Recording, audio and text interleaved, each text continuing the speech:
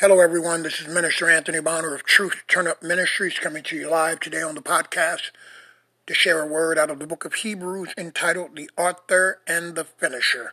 The Author and the Finisher. You know, when someone is an author, that means they are writing a book, a novel, a manuscript, a short story, a devotional, but they are writing. There is a story being shaped, being shared, and being structured.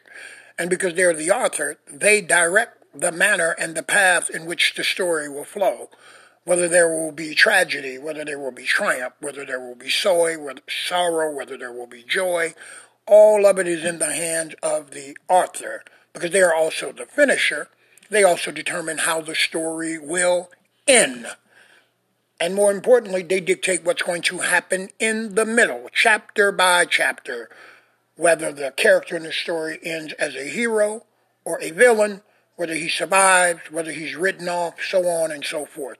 In this case, we have the account of Jesus Christ, the mediator between God and sinful man, the one who was sent as the sacrificial lamb for reconciliation of God and that sinful man, the one who stood in the gap and took on the sins of the whole world so that that sinful man could be in Christ Jesus, seen in Jesus Christ's righteousness, to be reunited to the place of power, of provision, of full participation of God in his life, to walk in power and authority, and to reattain his divine identity, which had been stolen from him from the beginning of time because of a fallen nature and because of sin entering into the world.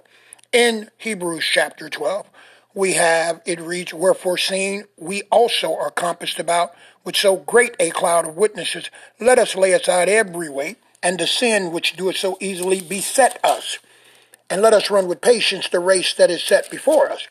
The author tells us in capital letters, it says, "Wherefore seeing." Wherefore seeing. We are also compassed about, we're surrounded with so great a cloud of witnesses in the flesh as well as in the spiritual realm. There are people watching. Let us lay aside every weight. That's everything that keeps us from getting into this place that Christ has died for us to enter into. It's like the victory is sitting there. The band is waiting. The parade has started, but the participants of the parade have yet to show up and won't show up. He said, let us lay aside every weight that's stopping us from getting into this place, whether it's self-inflicted or it's inflicted from someone outside of us, whether they're close to us or not close to us. They have to be set aside because you're stopping me from my purpose. You're keeping me from my paradise. You're not assisting me. You're not being a blessing for the blessing of God to be activated in me. And he says, and the sin which doeth so easily beset us.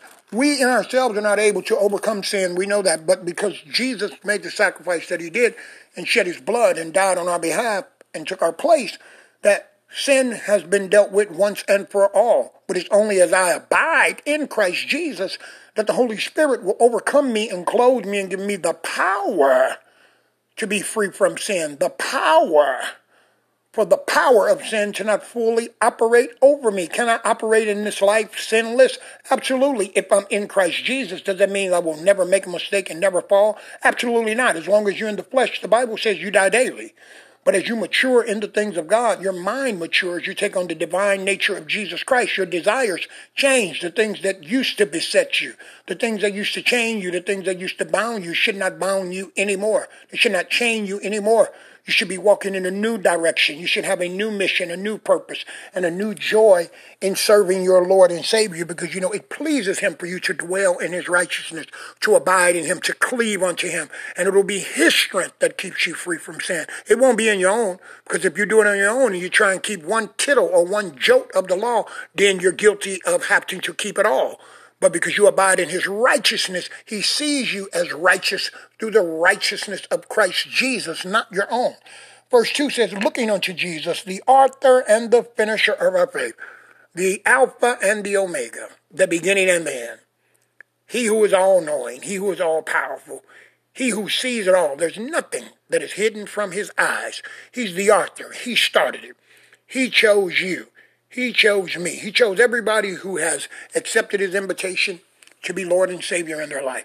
So come in this divine relationship with him because he has a divine plan. He's the author. He's the finisher, meaning he's determined the habitation of your bounds and the length of your days on this earth. He's determined the quality of those days. But we must get into a hide and seek mode with him where we've been hiding, but now we must seek him because he be not far from any one of us, that we may get back into the place, back on the path, made back aware of the plan, so that we can find out what it is he's finishing.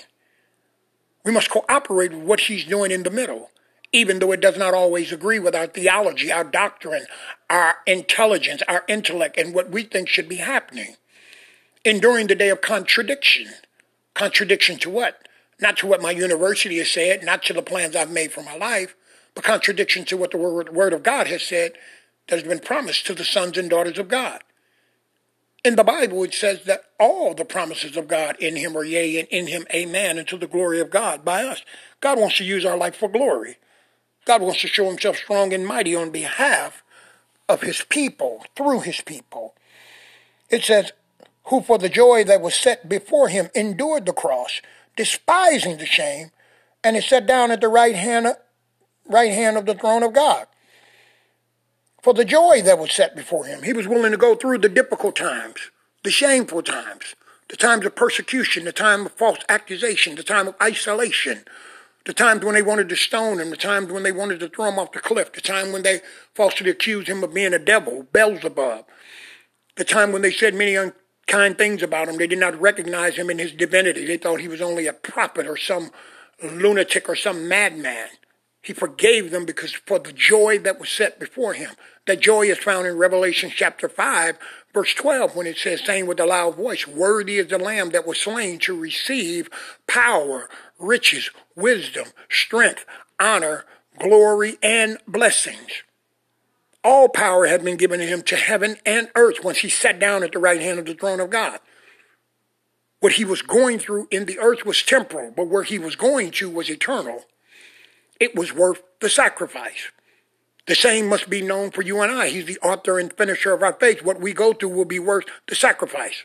In the book of Romans, the 8th chapter, verse 18 and 19 says, for I reckon that the suffering of this present time is not worthy to be compared to the glory which shall be revealed in us. For the earnest expectation of the creature waited for the manifestation of the sons of God. The suffering of this present time, it won't be worthy to be compared to the glory that's going to be revealed in us.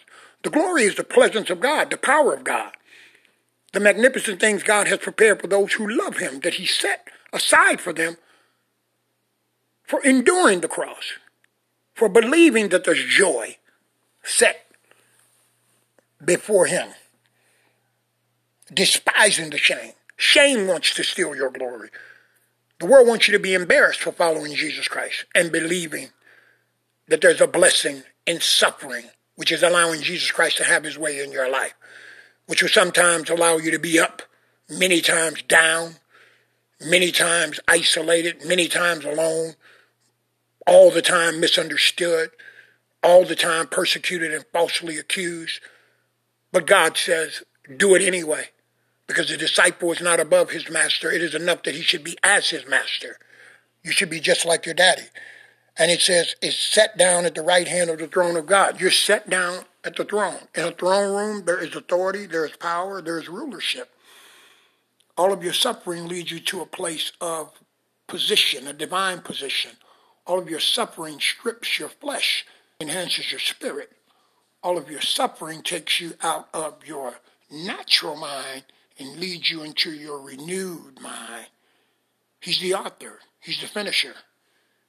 He knows those things which are unknown by any other human being on the planet or any other small god on the planet, any false god, any unclean spirit. None knows the plan that God has for your life because he's sovereign. He's omnipotent. He alone rules. He's the author. He's the finisher of your faith, of the plan for your life, of everything that's good in life. God's got it. Only God can do it. But it's up to you to allow this word and all of the word of God to be implemented in your heart, to give you the courage to trust him, to follow him, to submit to him, and to dare be like him. In Jesus' name, Amen.